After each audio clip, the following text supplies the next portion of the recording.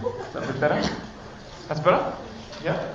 Welcome back for a third week in our series on investigating Christianity. This week, if you have any questions, you can text them to my mobile, and I'll check that during the meeting and try and answer them on the fly. I particularly this week reserve the right to hold the questions over to next week.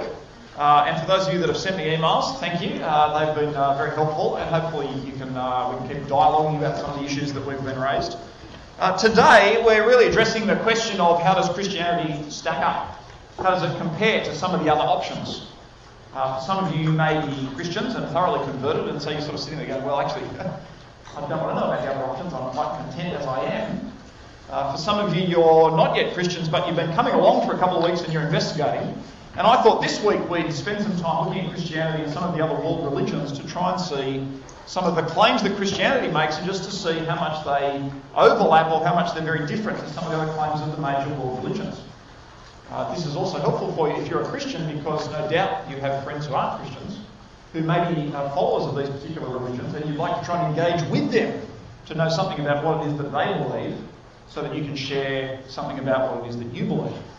So today we're going to be spending some time looking at some of the other religions of the world, and I want to try and show you how Christianity compares to them. I want to try and do this in an unbiased way, but I need to be upfront at the beginning and say I'm a Christian. And so I come to the talk with a certain bias. That is, I'm a Christian. I'm not a distant observer. I'm not an uninterested observer. But I hope that in the way in which I present the material, that it comes across as giving the various religions that we look at a reasonably fair hearing. At the outset, I also want to say that if you belong to one of these religions, and if in some way you feel as though I offend you, then I'm, at the beginning, sorry about that. This is not my intention. If I've misunderstood one of the religions that you're part of, then I'd like you to come to me afterwards and correct me. I've tried to do some research from the sources that I've had available to me in the time that I've had available to me. I do not profess to be a renowned expert on the other religions that I'm talking about other than Christianity. And having said that, I'm not particularly an expert on Christianity. There are others who are far more learned about some of these things than I am. So I wanted to say that up at the beginning. If I offend you, then this is not my intention. Come and talk to me afterwards. The main religions that we're going to be spending some time looking at today will be, any suggestions? Which ones should we look at? Islam. Okay, let's have a look at Islam. Any others? Oh, hang on. I was going to say one at a time. Christianity. Did someone say Christianity? No one. Okay, we're going to be looking at Christianity as well. Any others? Hinduism. Yep, we'll look at Hinduism. Any others? Catholicism? Yes, okay. I will put that under the broad heading of Christianity. Buddhism? We will also look at Buddhism. Judaism? I am not looking at Judaism today. I will tell you why. In many respects, the Christian religion has its foundations in ancient Judaism. And the reason why I wanted to not consider Judaism today was for fear of perceived bias. If we spend a moderate amount of time looking purely at Christianity and Judaism, those of other religions may just say, well, what about what I belong to? Or what about some of the others? It feels like there's a bias in all the stuff about the Jews and Jesus. Okay, so I've decided not to look at Judaism. We'll have to do that another time. There's another one that I want to look at, and this is a religion called humanism. And it manifests itself in many respects in agnosticism and atheism, which on one hand, for the pedants among us, will say, excuse me, they're actually not religions, because they have no firm belief in some form of supernatural or spiritual being.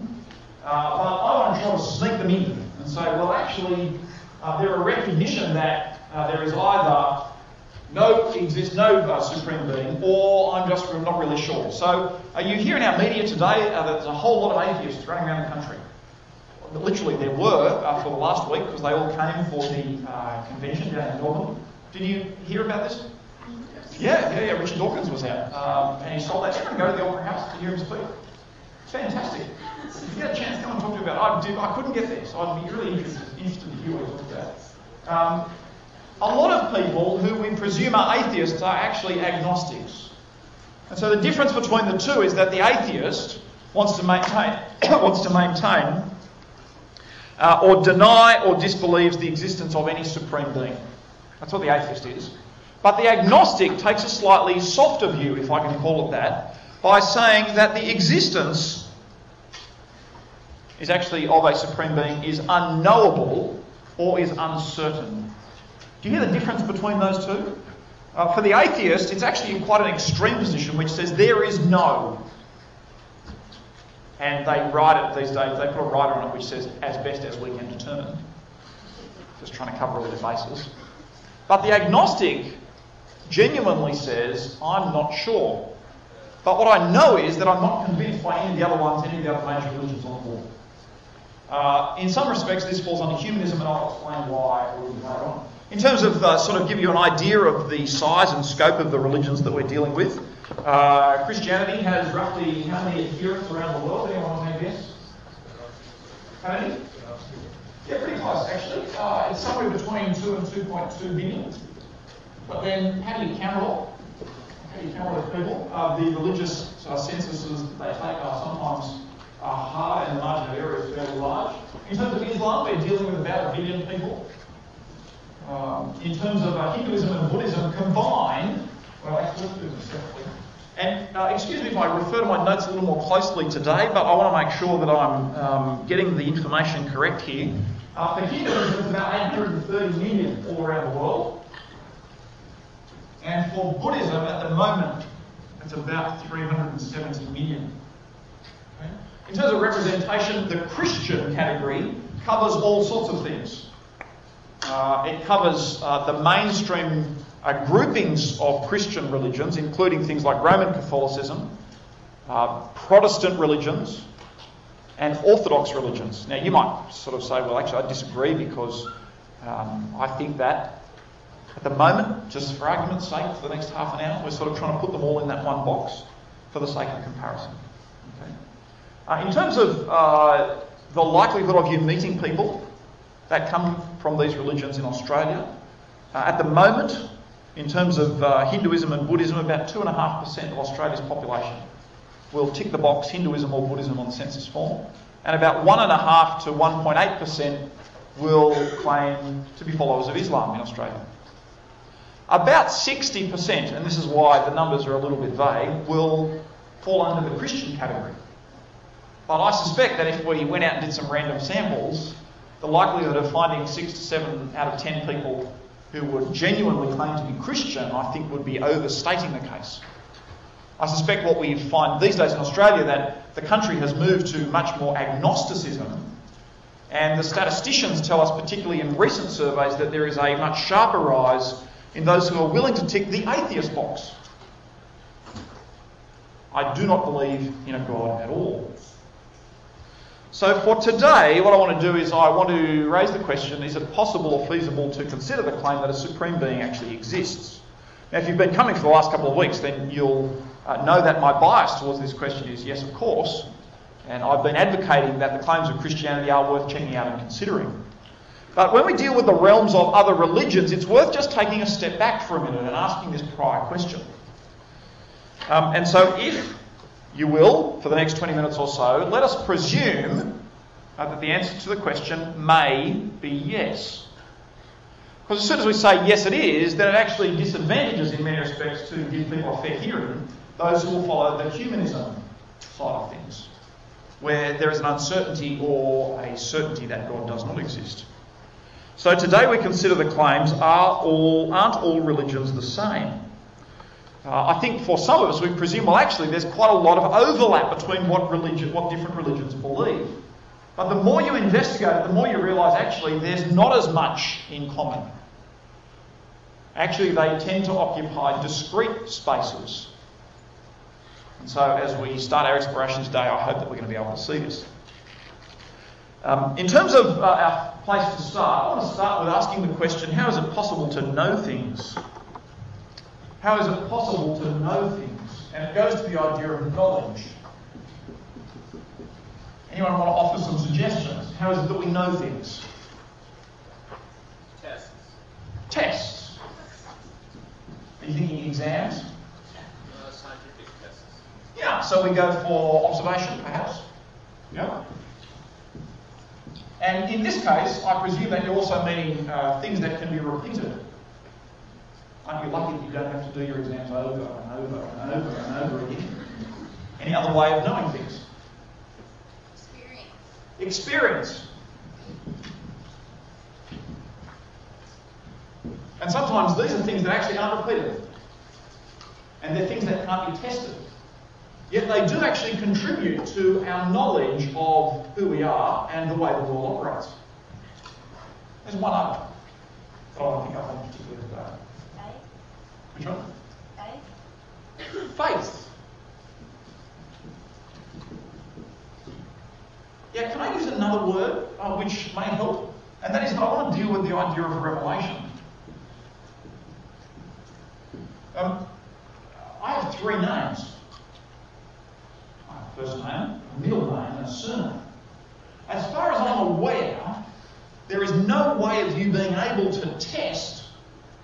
come up with a test that determines my middle name. There's no experience that you can put yourself through to be able to know what my middle name is.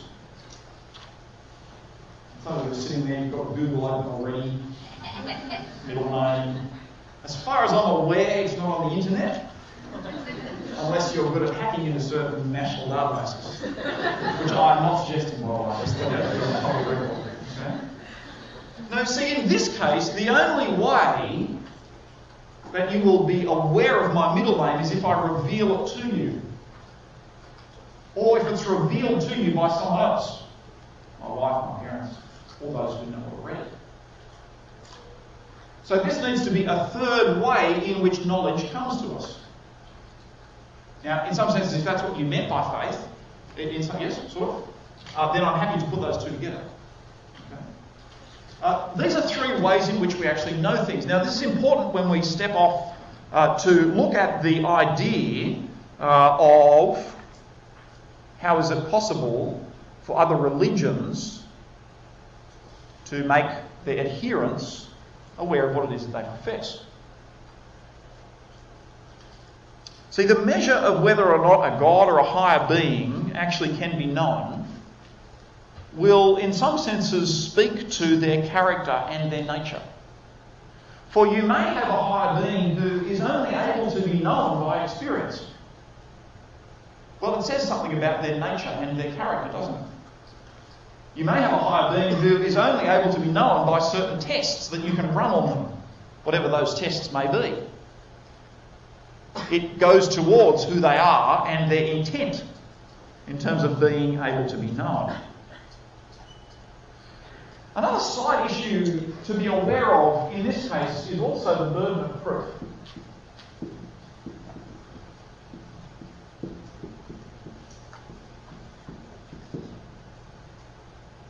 So if I told you that my middle name is, thank you for the text message for asking that. If I told you that my middle name is Charles, who thinks my middle name is Charles? It's because I prefaced it with if, isn't it? If I hadn't just come out and said my middle name. See, there's a burden of proof that you expect, isn't it? You're now uncertain as to whether or not I've revealed accurately what my middle name is. And so what burden of proof would you require? See a driver's license. Do you see it? So when we come to try and understand other religions, and particularly when we look at continuing to look at the claims of Christ, you need to work out what is the burden of proof that you are expecting before you will accept that the knowledge is true, before you accept that the knowledge is actually worth accepting. Let alone before you then come to respond to that knowledge in a certain way. We're not going to talk too much more about this, but I leave it there for your consideration throughout the afternoon. Okay, firstly, in terms of knowing God, Islam would suggest to you that God is utterly transcendent.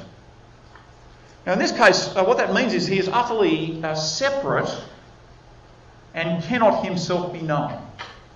So for the Muslim, they will say that Allah is not able to be known. His will is able to be discerned.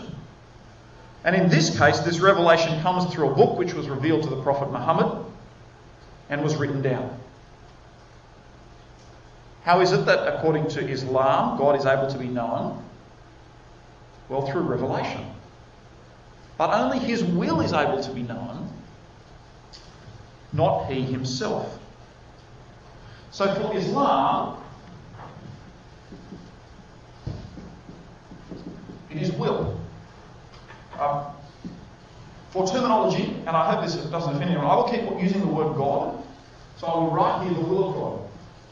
Okay? For the Buddhist and for the Hindu,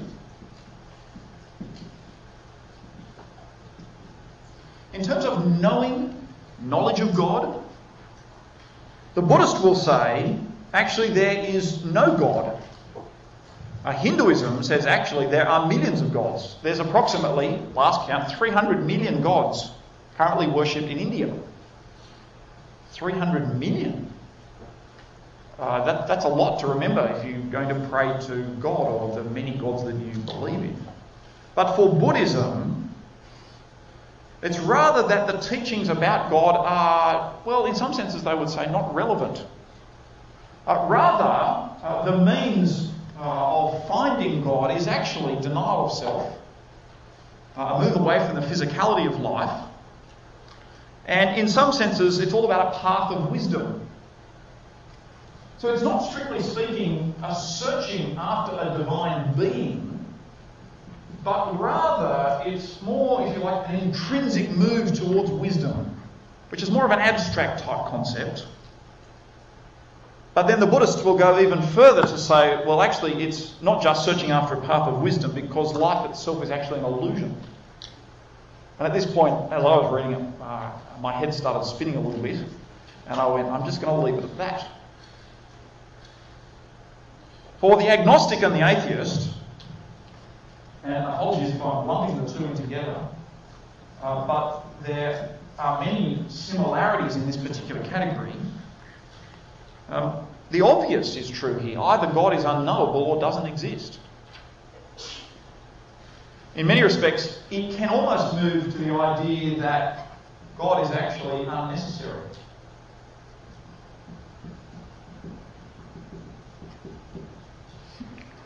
However, for the Christian, the claim of Christianity is that not only does God exist, and not only is his will able to be known, but God himself is able to be known. And here it's through revelation. The writer to the letter of Hebrews says this in Hebrews chapter 1, verses 1 to 4.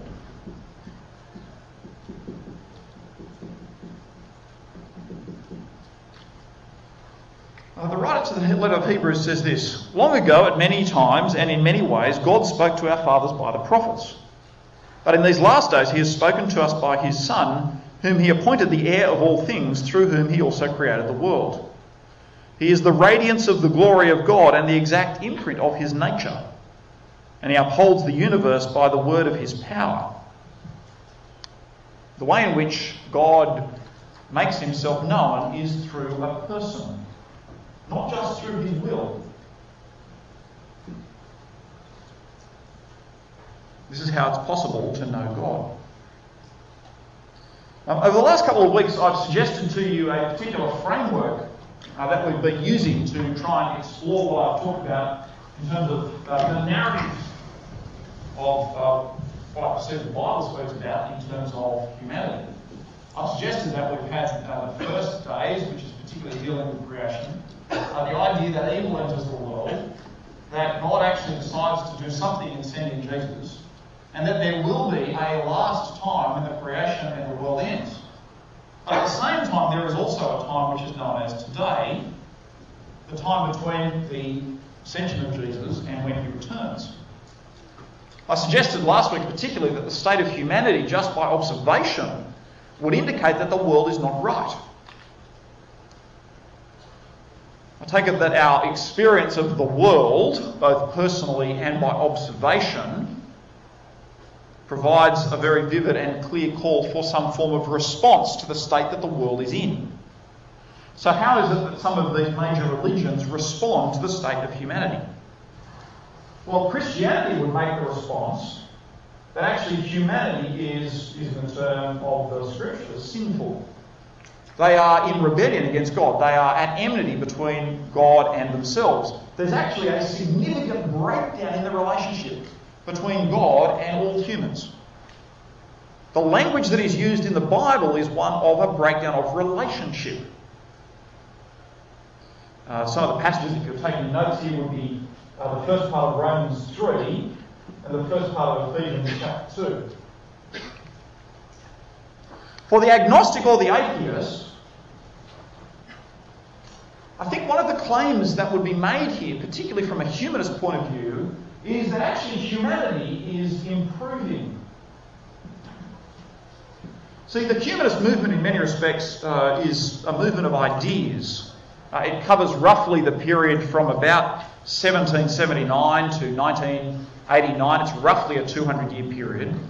And one of the great symbols of the modernist age is the development of science. And you see this in people like Francis Bacon, who develops the idea of scientific method. And they're actually looking for theories that can be tested against the real world.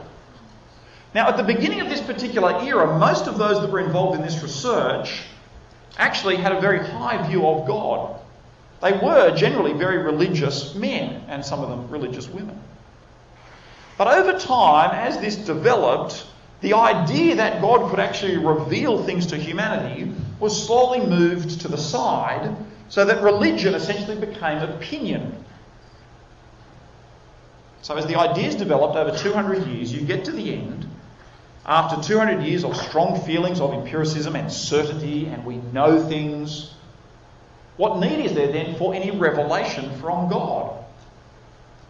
And so we have the modernist era, which in many respects has brought rise to, particularly more recently, what is commonly termed the new atheism. We'll be looking at this in our public meetings in a couple of weeks when I deal with Genesis. One of the strong advocates of the new atheism is Richard Dawkins, where he actually takes Darwinian theory of evolution much further, I would propose, than Darwin himself took it. Now, one of the reasons why this comes about really is because of the 200 years of modernism. I think the agnostic and the atheist then would tend to say, well, in terms of the state of humanity, well, it's continually improving. Technology demonstrates this. We can now do things that we couldn't do 5, 10, 50, 100 years ago.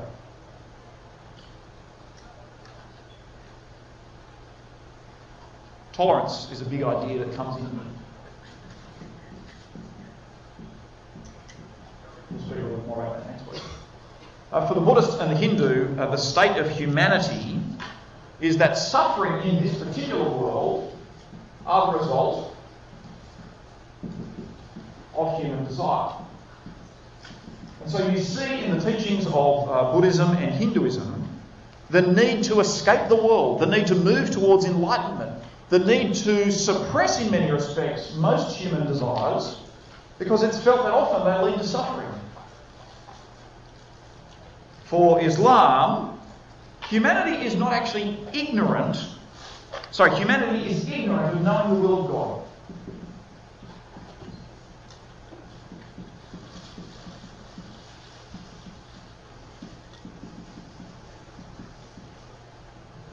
And so this is the way in which Islam describes the human condition.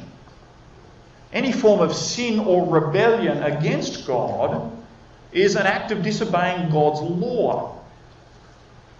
Now, Islam would suggest that humanity is not sinful by nature, and also that the sin that humans carry out does not affect God personally.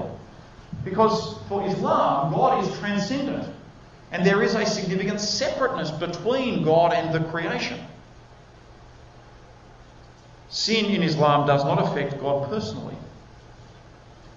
And so you start to see one of the differences between Islam and Christianity coming here when we look at not only the way in which we know God, but also the state of humanity. Well, what then of the possibility of a relationship with God? Just consider again for the moment the possibility that a supreme being does exist. Actually, let's back it up a little bit.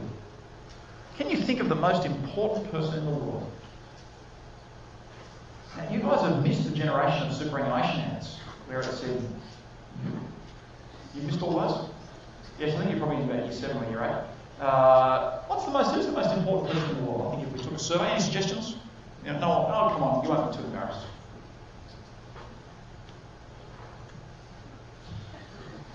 Me. No one's game enough.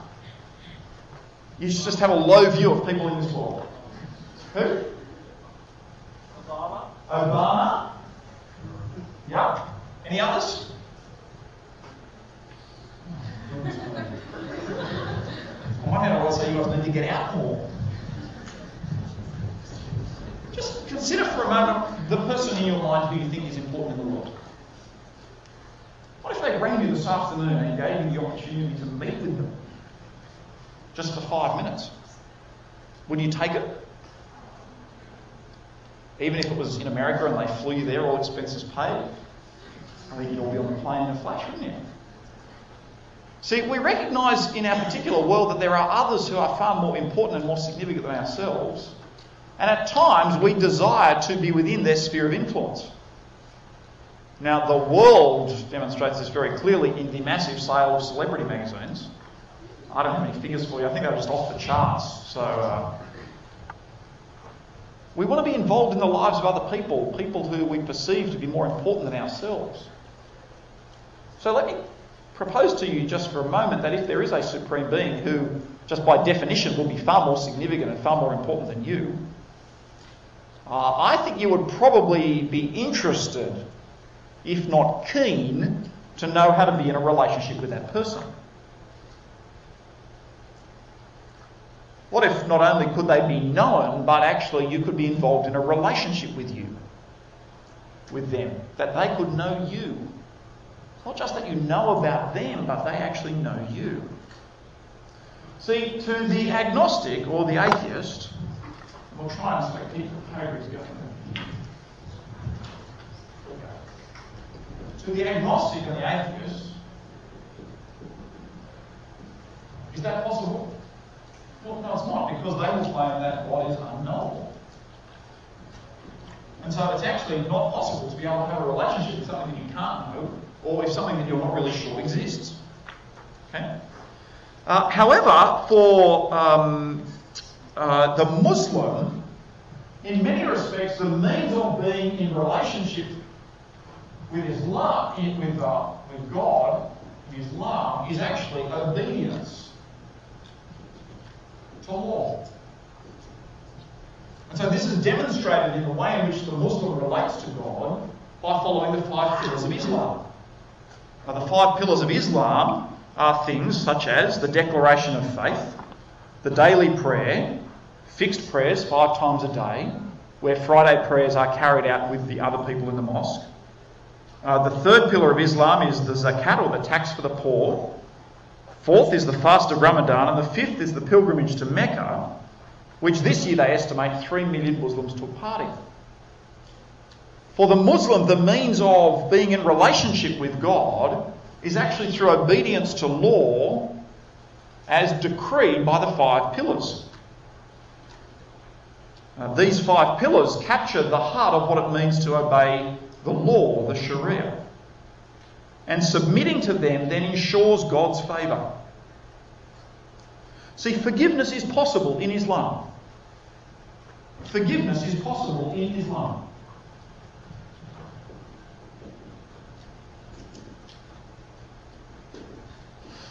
Because for the Muslim, they believe that God is merciful.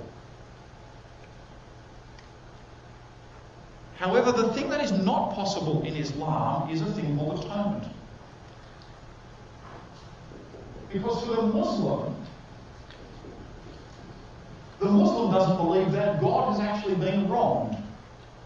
Is the individual believer sins.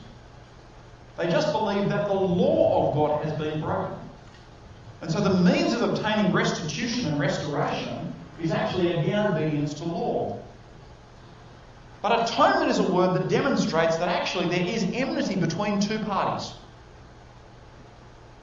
And an atonement is made to fix the enmity, to fix and rebuild the relationship. And this is one of the contrasts made between Islam and Christianity. Because for Christianity, not only is forgiveness possible, but Christians hold that atonement is necessary and seen in the death of Jesus. And so you have here that the means of being made right with God in Christianity is actually through the death of an individual, so that the relationship between humanity and God can be restored, can be made right. For the Buddhist and for the Hindu, the means of actually getting right with, well, they actually don't follow God. But in many respects, the means of becoming right is actually ignorance. I don't mean to be derisive, but as far as I can tell, the way you actually become enlightened is you ignore bodily passions. You ignore the things that are going on around about you so that you'll actually better yourself in many respects. So that you will move to a higher state of enlightenment. Well, what then about the person of Jesus and some of the claims that he makes in the last couple of minutes? I'll finish with these. For the agnostics, and perhaps even some atheists, some will agree that Jesus is a historical figure.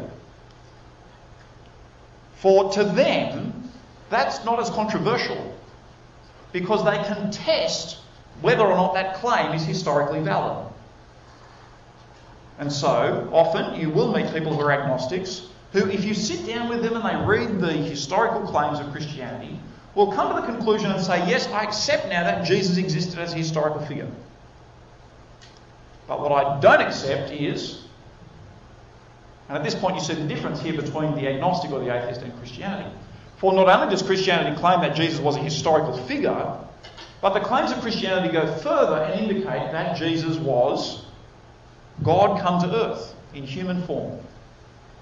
God who lived among humanity for 3 years, 33 years, who then suffered and went to the cross so that the relationship between God and humanity could be restored. For Islam and for Muslims, they believe that Jesus is a historical figure. They believe that he is one in the line of the prophets. They believe he was born of the Virgin. They believe he performed many miracles. But they suggest, more than suggest, they strongly advocate that it is blasphemous to elevate Jesus to God. It is blasphemous to claim that Jesus is the Son of God. And so they say Jesus did not die on the cross, but rather God took him to heaven. So what then of the resurrection? One of the key tenets of the Christian faith. Well, for the Hindu wants to say, actually, I'm moving towards being liberated from bodily existence. But the Christian says, no, I'm looking forward to a bodily existence. It's just a lot better than the one I've got at the moment. For the atheist, well, if you can't prove the resurrection, it didn't happen. Can we maybe run the test again and see if Jesus comes back again and we'll kill him, and see if he rises again and we'll observe it? So where does that leave us? Well, one of the things that we need to consider at this point is the idea of pluralism. And the idea that perhaps all the religions are really the same. All just different roads to the one God. Perhaps all the different religions are on this one journey, and in the end we'll all realise that that's the way we were going. See, pluralism suggests that in essence it's all the same. In detail there's a bit of difference. But I want to suggest to you that just from our brief excursus today, the religions actually some of them make exclusive claims. And some of them make very different claims about the same issue. the thing about our study today is that actually all the religions can't be right. Either Jesus was alive, either Jesus did exist, or he didn't exist. Either he did die, or he didn't die. Either he is the Son of God, or he's not the Son of God. And so it doesn't matter which two you compare. They can't all be right. So how to proceed then? Well, because I'm coming and I've admitted my bias from a Christian point of view, can I suggest the following? Can I suggest that you continue to inquire as to whether or not the claims of Jesus are historically accurate? And you can go and do the research yourself. Go into Fisher Library and go and get the books and go and do the study. Keep in mind the question that I raised about burden of proof. How much proof will you require? One line in one chapter in one book? I hope not. One book? 2 books? 5 books? 10 books? Well, I want to suggest that that's up to you. You go and investigate the evidence and let the evidence speak for itself. Are the claims of Jesus historically accurate? Secondly, are his claims consistent? Are they consistent? Now, to do this, you might have to read the Bible. So why don't you read it? And try and work out where the inconsistencies are. And then go and find your Christian friend and say, look, what's going on here? Thirdly, how does he back up the claims he makes? Well, one of the claims that Christianity makes is that Jesus claimed that he would die and rise again. And the Bible indicates, and Christians believe, that actually is a historical fact. So if those words are trustworthy, then are not all the other words that he said trustworthy as well? Well, he made some other claims that affect you very significantly, as we looked at last week. The key here, I want to suggest, is the historical death and resurrection of Jesus. If it's not true, Christianity crumbles. But if it is true, it has big implications for the relationship that you have with your fellow men and women and with God himself. So why don't you make this your starting point if you're checking out the claims of Christianity? But don't stop there. Go and do further research onto the claims of some of these other religions and check out the evidence for yourself. Don't just take what I've said as truth. Go and make sure that I have read well. Go and read for yourself.